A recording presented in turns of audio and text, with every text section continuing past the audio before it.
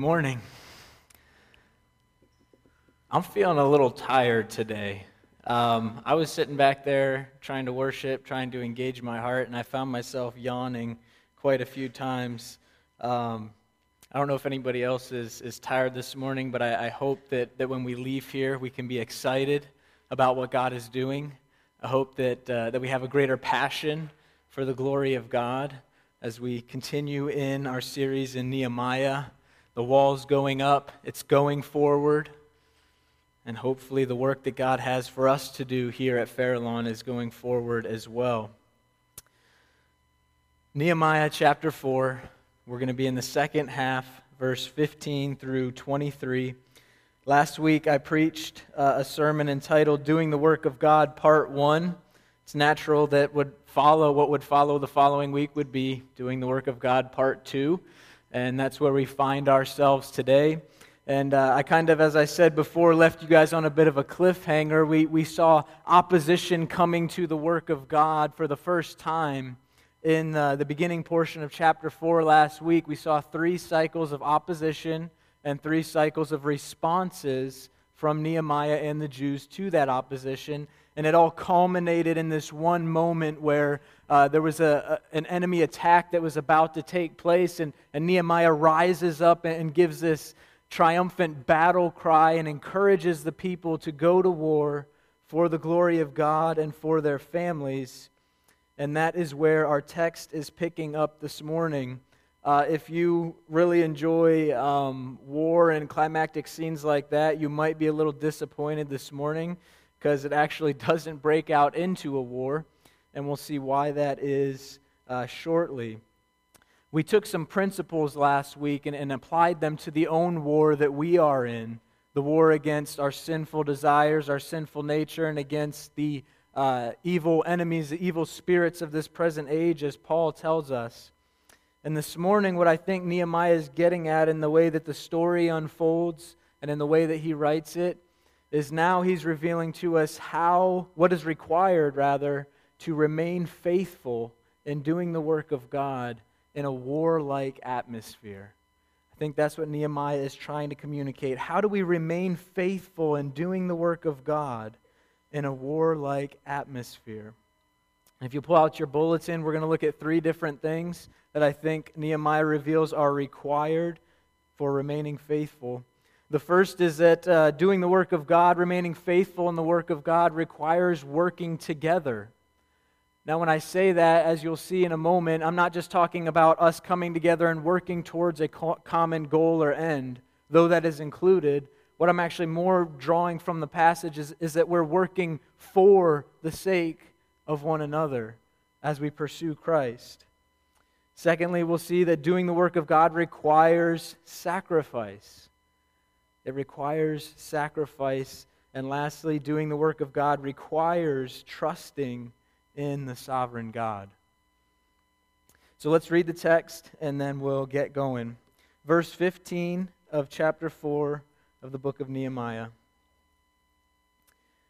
When our enemies heard that it was known to us and that God had frustrated their plan, we all returned to the wall, each to his work. From that day on, half of my servants worked on construction and half held the spears, shields, bows, and coats of mail. And the leaders stood behind the whole house of Judah who were building on the wall. Those who carried burdens were loaded in such a way that each labored on the work with one hand and held his weapon with the other. And each of the builders had his sword strapped at his side while he built. The man who sounded the trumpet was beside me. And I said to the nobles and to the officials and to the rest of the people, the work is great and widely spread, and we are separated on the wall far from one another. In the place where you hear the sound of the trumpet, rally to us there. Our God will fight for us. So we labored at the work, and half of them held the spears from the break of dawn until the stars came out. I also said to the people at that time, let every man and his servant pass the night within Jerusalem, that they may be a guard for us by night and may labor by day. So neither I nor my brothers nor my servants nor the men of the guard who followed me, none of us took off our clothes. Each kept his weapon at his right hand. Father, thank you for your word this morning. Lord, I pray that as it goes out, that it would change us. That your Spirit would be here applying the truths of your word to our heart. And that we would be ready and willing servants to do the work that you've prepared for us to do. I pray this all in your name. Amen. So the first thing we see is that doing the work of God, remaining faithful in the work of God, requires working together. I'm going to skip over verse 15. We're going to go straight to 16. I'll address verse 15 in the third point. So in verse 16, well, what we see, I'll summarize here, is Nehemiah in verse 14 gets up, he does his battle cry, preparing the people for war. And then we see that in verse 15, God frustrates their plan, and they all return to their work. And so from this point on, we begin to see Nehemiah take defensive precautions. Defensive precautions. A war didn't break out. There was no attack. But Nehemiah says, I want to be prepared for when the enemy comes back. For when they come back and they actually carry out an attack, I want to be prepared for that. And so in verse 16, what we see is Nehemiah and his own men being on the front line of that defensive effort, of that defensive precautions that they're taking. It's likely that up until this point, Nehemiah and his men were simply taking an advisory role, supervising the work being done. But now that's not the case anymore. Now the city doesn't just need to be built, it actually needs to be defended against the attack of the enemy. And so he says, from that time on, half of my servants worked on the construction and half held the spears, the bows, the shields, all of this. So Nehemiah revealing his leadership and not standing in the back and kind of saying, all right, you guys go out and take care of this. But he himself on the front line, being an example to the people of how they needed to continue the work. Nehemiah also applies these defensive precautions to the people themselves. He arms the people. He says, we can't just go around building with both our hands anymore. We have to build with one hand and have our hand on our sword, have our other hand on our sword, prepared to go to battle. And what's interesting here is that Nehemiah isn't taking these defensive precautions for the sake of his own life, as evidenced by him being on the front line. Nehemiah and the Jews as a whole are taking these defensive precautions in what I state here as a communal precautions. What I simply mean by that is that the defensive precautions that they were taking were being taken for the sake of each other. They weren't being taken for the sake of the individual, as it were, but they were trying to defend the city. They were trying to defend against the enemy's attacks. They were protecting each other. This wasn't something that was done selfishly. And so they were taking communal precautions to the opposition of the enemy. As I began to think about that, I wondered, what do defensive communal precautions look like in our setting? What does it look like for us to take communal precautions against the attack of the enemy here at Fairlawn today? Does it look like getting a real sword and keeping our hand on it? Are you studying the Word of God in community with the body of Christ? You can study the Word of God on your own for your own benefit, which is good and right and you should do. But you should also be working together for the sake of the body of Christ. You should be coming together and communally, as a group, studying the Word of God together. Are you interceding in prayer for others and allowing others to intercede for you? Are our prayers simply about ourselves and our situation and what's going on with us? Or are we directing our prayers towards others and seeking to build up their faith? Are you serving the body of Christ? That's naturally selfless. Are you holding others accountable and allowing others to hold you accountable? Are you discipling others and allowing others to disciple you? When we think about these things, I don't think we think about them this isn't something that we're doing for our defense, is it? This is just what God has commanded us to do.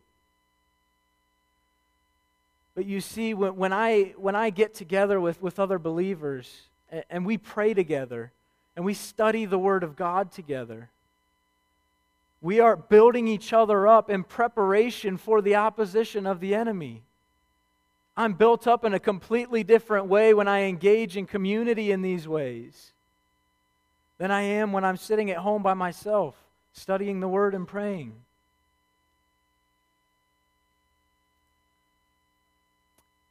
The workers were dedicated and committed to taking communal precautions to the opposition of the enemy. Are we dedicated and committed to doing the same here? Not only did they take communal precautions, they also were committed to going to battle for one another, which is the next thing we see in verses 19 through 20. Nehemiah says, "And I said to the nobles and to the officials and to the rest of the people, the work is great and widely spread, and we are separated on the wall, far from one another. In the place where you hear the sound of the trumpet, rally to us there." This is Nehemiah's defensive plan. He's armed the people, he's prepared them for battle, and now he says, this is the plan. The wall is, it's a long distance, and we're not talking about a wall like this here. It's really spread out. We're all spread out on the wall, working in different areas, which makes us extremely vulnerable to the attacks of the enemy. So this is what's going to happen, Nehemiah says. The trumpeter is standing right beside me because I'm on the front line. When you hear the sound of the trumpet, you come, and that's where the battle's going to happen. Rally to us there, where you hear the sound of the trumpet, and that's where the war will begin. What I think is interesting about this defensive plan of Nehemiah's is that it required the people to be committed and accountable to that plan. When you're spread out, when you're miles apart, maybe not miles, that might be an exaggeration, but you're pretty far apart, you could pretty easily just be like, well, I hear the sound of the trumpet, but I'm not going. I don't want to go to war. Imagine what the people were thinking as they went back and worked on their own portions of their wall. When that trumpet blows, I'm going and I'm taking you with me. We're going to help defend the city. We're going to hold each other accountable and be committed to going to war for one another. That's the only way this plan will work, is if the people are committed and accountable to one another. In other words, if the trumpet blows and you don't show up, people are going to die.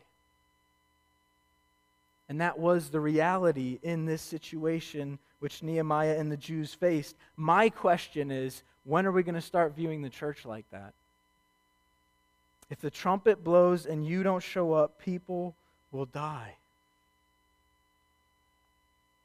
You see, you have a role to play in the church in building up the body of Christ, as each member would have had a role to play in defending the city. And when you don't show up, people miss out. You know, we see this type of commitment in army movies, things like that, American Sniper, all of these really hard to watch actual movies, where we see war going down and we see, my comrade has fallen down, and what do? I don't just leave them there to die. I risk my life to go back and save my fallen comrade. And we see that courage and we see that commitment, and we honor people greatly for that. We love that. Our hearts get stirred up when we see that type of action, that type of commitment, that type of accountability. And it's even embedded into some of the creeds of the military forces. The Army and the Soldier's Creed says, "I will never leave a fallen comrade." The Air Force, the Airman's Creed says, "I will never leave an airman behind." But yet when we get to a church setting, that type of courage and commitment and accountability seems to vanish. But yet the Apostle Paul, God himself, through the Apostle Paul, gives us the exact same charge that we see here in these military creeds. Galatians 6:1 says this, "Brothers, if anyone is caught in any sin, you who are spiritual should restore him in a spirit of gentleness." When your fellow brother or sister in Christ is down, wounded, injured, struggling, we don't just leave them. We're committed to going to war for one another. We're committed to working together for one another. Let no one caught in sin remain. The way that God has prescribed us to get out of that is for a brother and sister to come and restore. Are we there to restore our brothers and sisters in Christ? Doing the work of God faithfully in a warlike environment requires working together for the sake of one another. Taking communal defensive precautions and being willing to go to war for one another, being committed and accountable to that. But it also requires sacrifice. Verse 21. "So we labored at the work, and half of them held the spears from the break of dawn until the stars came out. I also said to the people at that time, let every man and his servant pass the night within Jerusalem, that they may be a guard for us by night and may labor by day. So neither I, nor my brothers, nor my servants, nor the men of the guard who followed me, none of us took off our clothes. Each kept his weapon at his right hand." In these verses, we see three different ways in which the people sacrificed in order for the glory of God to be accomplished through the building of the wall. In order to continue faithfully doing the work of God, they had to sacrifice. The first thing we see is that they sacrificed their personal time. Look at the first half of verse 22. "And I said to the people at that time, let every man and his servant pass the night within Jerusalem." Now, up until the point that they received this opposition from the enemy, we'll remember in chapter 3, and Dwayne preached that, there were Jews that were coming from neighboring cities to help build the wall. And it's very likely that what they would do is rise early in the morning and come and work on the wall. And then at nighttime, they would return home to their families, to their own homes, to their own beds, and that they would rest, and that they would come back the next morning and do the same. They needed some of their personal time, right? They needed some time with their families. And Nehemiah says we can't afford to do that anymore. He says we all now need to pass the night within Jerusalem. You can't go home anymore. We're not just talking about building the wall. Now we're talking about building the wall and defending the city. You're going to have to sacrifice your personal time. And the workers did. They sacrificed their time with their families in order to accomplish what God had for them to accomplish. The workers also sacrificed their rest. Verse 22, the second half of verse 22. "So pass the night within Jerusalem, that they may be a guard for us by night and labor by day." Well, before, all they had to do was come and build the wall during the day, which I'm sure was a sacrifice, but now that there's the presence of an enemy, they also not only have to work by day, but they have to guard the city by night. Now, this doesn't mean that they never slept.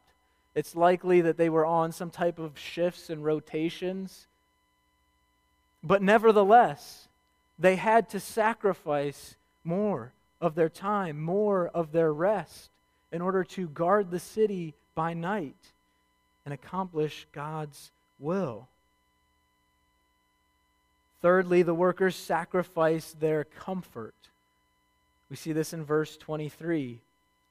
Nehemiah says, "So neither I, nor my brothers, nor my servants, nor the men of the guard who follow me, none of us took off our clothes. Each kept his weapon at his right hand."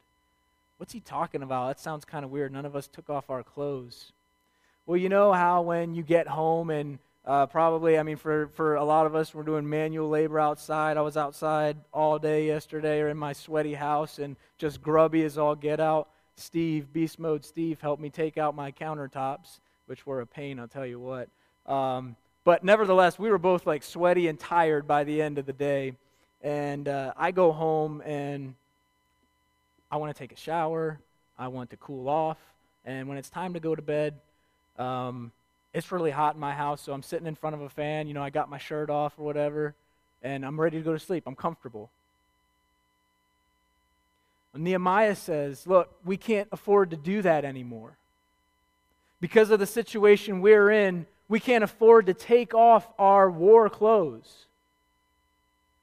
We can't afford to get comfortable. None of us took off our clothes. We remained ready for war. As we went to bed, we had our sword at our side and we remained in our clothes so that if that trumpet blew, we would be there. The workers sacrificed their comfort. They sacrificed their physical comfort in going to bed in their war clothes, and they also sacrificed their mental comfort. Think about what it would have required for them to sleep, knowing that at any moment that trumpet could go off, and they were required to be at the place where the trumpet was called. Could you even sleep at all? The workers were willingly sacrificing their time, their rest, and their comfort for the glory of God. So what does sacrifice look like for us? We're not in a physical type of war like these people were. They were forced into making a decision to either sacrifice or not. They had that decision to make, but they were forced into the situation to make it. In the world in which we live, we're not forced to do a whole lot, which means that we must be extremely intentional about the sacrifices that we make. And it should actually lead us to sacrifice more because we're free to sacrifice more. So what does this sacrifice look like for us? In terms of time, my schedule is jam-packed right now, but I think community groups are a beautiful way to display the glory of God and to take communal precautions against the attack of the enemy. So I'm going to give up some of my personal time to participate in those. I'm going to sacrifice something. Or in terms of our rest, what does sacrifice look like in terms of our rest? A couple years ago, a good friend of mine came to me and said that he was struggling with lust and with pornography, and he wanted me to hold him accountable for that. He said, hold me accountable. I need your help. So I said, listen, this is what we're going to do. I said, when you feel temptation coming, it doesn't matter what time of the day it is. It doesn't matter what time of the night it is. I need you to pick up the phone and call me. I'll have my phone ready beside my nightstand. I need you to pick up the phone and call me. If you need to come over, it doesn't matter what time of the day, what time of the night, you can sleep at my place. And we've been battling together for years. And there's been times when he called me in the middle of the night. And I had to sacrifice my rest in order to be there for my brother, in order to battle with him. In terms of our comfort, it's super uncomfortable to talk to people on a spiritual level, but it greatly reveals the glory of God to spur one another on to love and good works. And so I'm going to intentionally pursue those conversations, sacrificing my comfort in doing so. Parents, are we modeling what it looks like to sacrifice for the glory of God to our children? Dad, why didn't you go out fishing this Sunday? You go out fishing every Sunday. Why didn't you go out? Well, son, God has been teaching me that investing in the church is more important than fishing. So I'm going to sacrifice that. I'm going to give it up so that I can invest in the body of Christ. Are we teaching our children how to sacrifice for the glory of God? Are we teaching our children that their academic and athletic achievements are going to burn on the altar of eternal insignificance if they are not used for the glory of God? In this regard, I think that we sometimes trick ourselves. I think we say we're teaching our children to use their sports to glorify God, their sports platform to do that, which I think is awesome, is good, is right, and you should do it. You should do that. It's not easy, but you should do it. But I think in doing this, we often ignore the call of God to sacrifice those things for Him. Because He calls us to do both. At times, He calls us to sacrifice that platform. Not to use it, but to sacrifice it, to give it up. Yeah, I'm not going to play games on Sundays. Doesn't matter if I get in trouble for it. Doesn't matter if I have to run more suicides. It doesn't matter if I get playing time taken away. I care more about Jesus and His body than I do this sport. So I'm going to sacrifice that.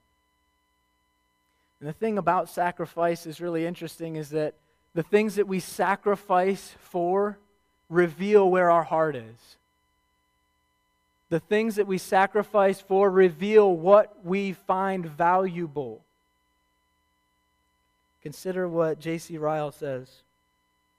There's a common worldly kind of Christianity in this day, which many have and think they have enough.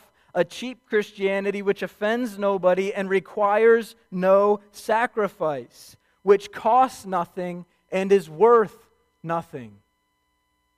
Now, the question that we have to ask ourselves in relation to that is that the sacrifices that we're making on a daily basis, what do those sacrifices reveal about the worth of our faith?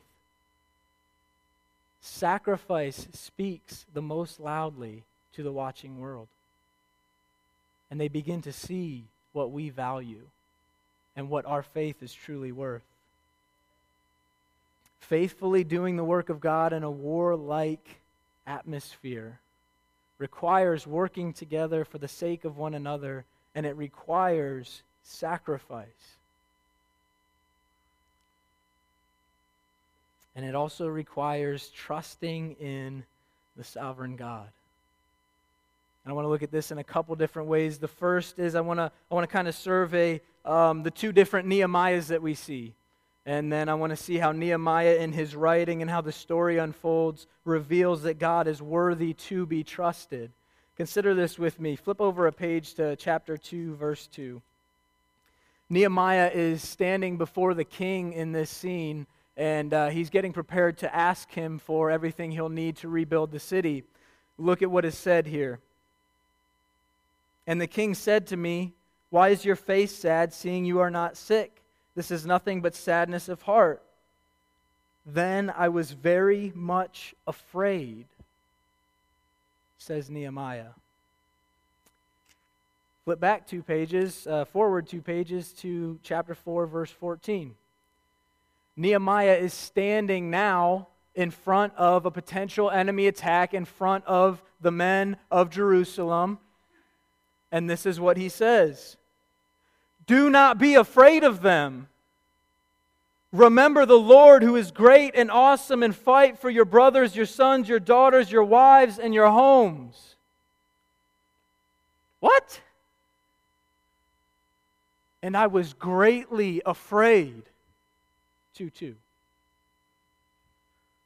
4:14. Do not be afraid of them. That's two different people.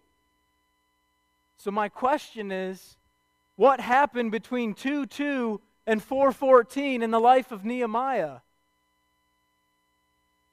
Well, there was a lot of time there. That's something that's sure. If we had time to survey all the texts, I could show you this a little more clearly. Originally, I had like 12 texts showing this. But we're going to stick to chapter 4. What changed in the life of Nehemiah is that he grew in his trust of the sovereign God. That's what changed. That's what made the difference between "I'm very afraid" to "do not be afraid." Let's look at this in chapter 4. Chapter 4, verse 5. Nehemiah is praying his prayer of vindication for the glory of God. We saw that last week. And he's praying and crying out to God to vindicate His holy name understanding and knowing that God is fully able to do so.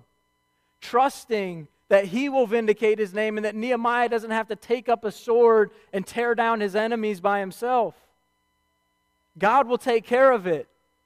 He is in control. Chapter 4, verse 9. The workers pray for God's protection. You don't pray to God for protection, at least sincerely, unless you actually believe He's able to protect you. They understood that God was able. He was in control. Chapter 4, verse 10. The workers acknowledge that they cannot do the work without God's help. There's too much rubble. There's too much opposition. We can't do it on our own. We need God. Yet again, you don't cry out to Him if you don't know that He's able to do it. They trusted in the sovereign God. They understood that He was in control. Nehemiah 4:14, in Nehemiah's battle cry, he reveals that God is the Almighty One. This is why you go to war, because of the God that you are fighting for.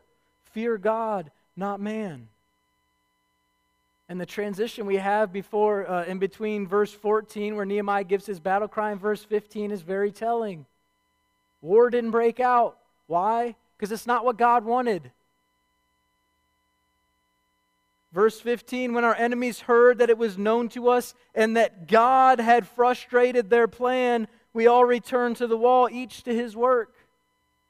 Nehemiah revealing that God is worthy to be trusted because God is in control of what's going on here. And lastly, Nehemiah looking to God's provision in the future. Verse 20, in the place where you hear the sound of the trumpet, rally to us there. Our God will fight for us. Confident that God is going to complete His will in the lives of the people. The growth of Nehemiah and his intentional penmanship directs our eyes off of Nehemiah and off of his leadership and reveal to us that God is in control and He is worthy to be trusted. So how does trusting in the sovereign God connect with working together for one another and sacrifice? How are those connected? Well, I believe that we do not work together, we do not commit ourselves to one another, we do not work for the sake of one another, and we often don't sacrifice like we ought to because we don't trust God. We don't see Him as big enough. We don't understand His power. We don't understand His control. And so we're not willing to sacrifice because we're not sure if our sacrifice will be in vain. We're not willing to work together for the sake of one another because when we're not sure what the outcome will be, our time becomes more important to us. What empowered Nehemiah to sacrifice in order to build the wall was that he trusted that God would accomplish His purpose. And that made the sacrifice worth it. When you are sacrificing for the glory of God, it's never in vain. What motivated the Jews to work together on the wall in the first place? They trusted that God would make them prosper. Nehemiah came and began to gather the people and said, look, this is what we're going to do. And this is why we're going to do it. We're going to do it. And then he told his story about what happened with the king and how God worked there. It spurred the people's hearts on understanding that, look, if God is here and this is His will for us to do this, nobody's going to stop us. All of the effort, all of the time, all of the sacrifice will be worth it. And so trusting in the sovereign God is what motivates us to sacrifice. It's what motivates us to work for the sake of one another, understanding that our work is not in vain. Doing the work of God requires working together for the sake of one another, being committed to going to war together. Doing the work of God requires sacrifice. And doing the work of God requires trusting in the sovereign God. Fairlawn Mennonite Church is doing a work for the glory of God. We exist to glorify God by equipping believers to advance the gospel. That's the work that we're doing here.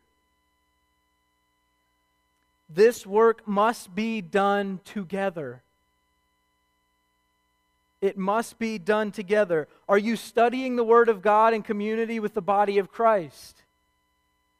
It just so happens that that's the primary purpose of our ABFs. In the middle hour, we get together in small groups and we communally study the Word of God together, strengthening each other's faith. Are you interceding in prayer for others and allowing others to intercede for you? That just so happens to be the primary purpose of our community groups. We gather together in homes and in family units, and we live life together. We go to war with one another. We take each other to the throne of God in prayer. Are you serving the body of Christ? We have ministry teams at this church. That's really the foundation. Is that we need these ministry teams, and you can become involved in them and you can help serve and build up the body of Christ. Are you holding others accountable and allowing others to hold you accountable? We have church membership. I need that because I don't trust myself. I need accountability because I'm afraid that when the trumpet blows, I'm going to shrink back. I need people to hold me accountable and say, when that trumpet blows, I'm going and you're coming with me. Are you discipling others and allowing others to disciple you? This happens in multiple ministries here at Fairlawn. Are you involved in the ministry of advancing the gospel through community opportunities or worldwide trips?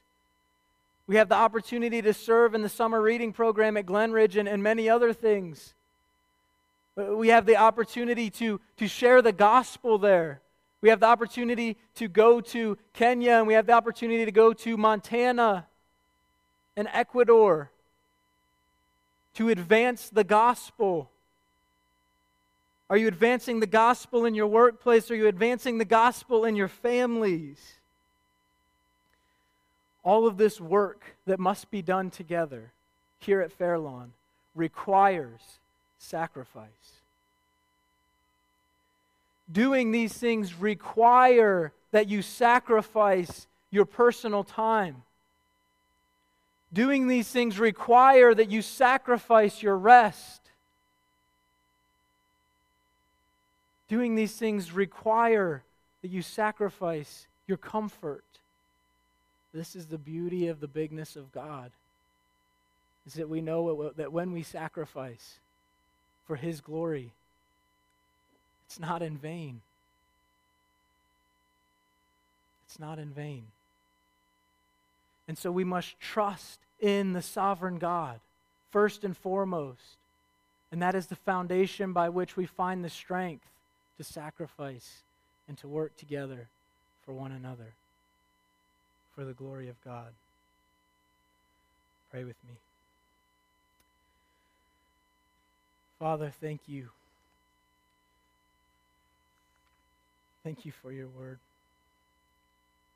Thank you, God, for revealing to us what is required of us if we're to do the work of God faithfully.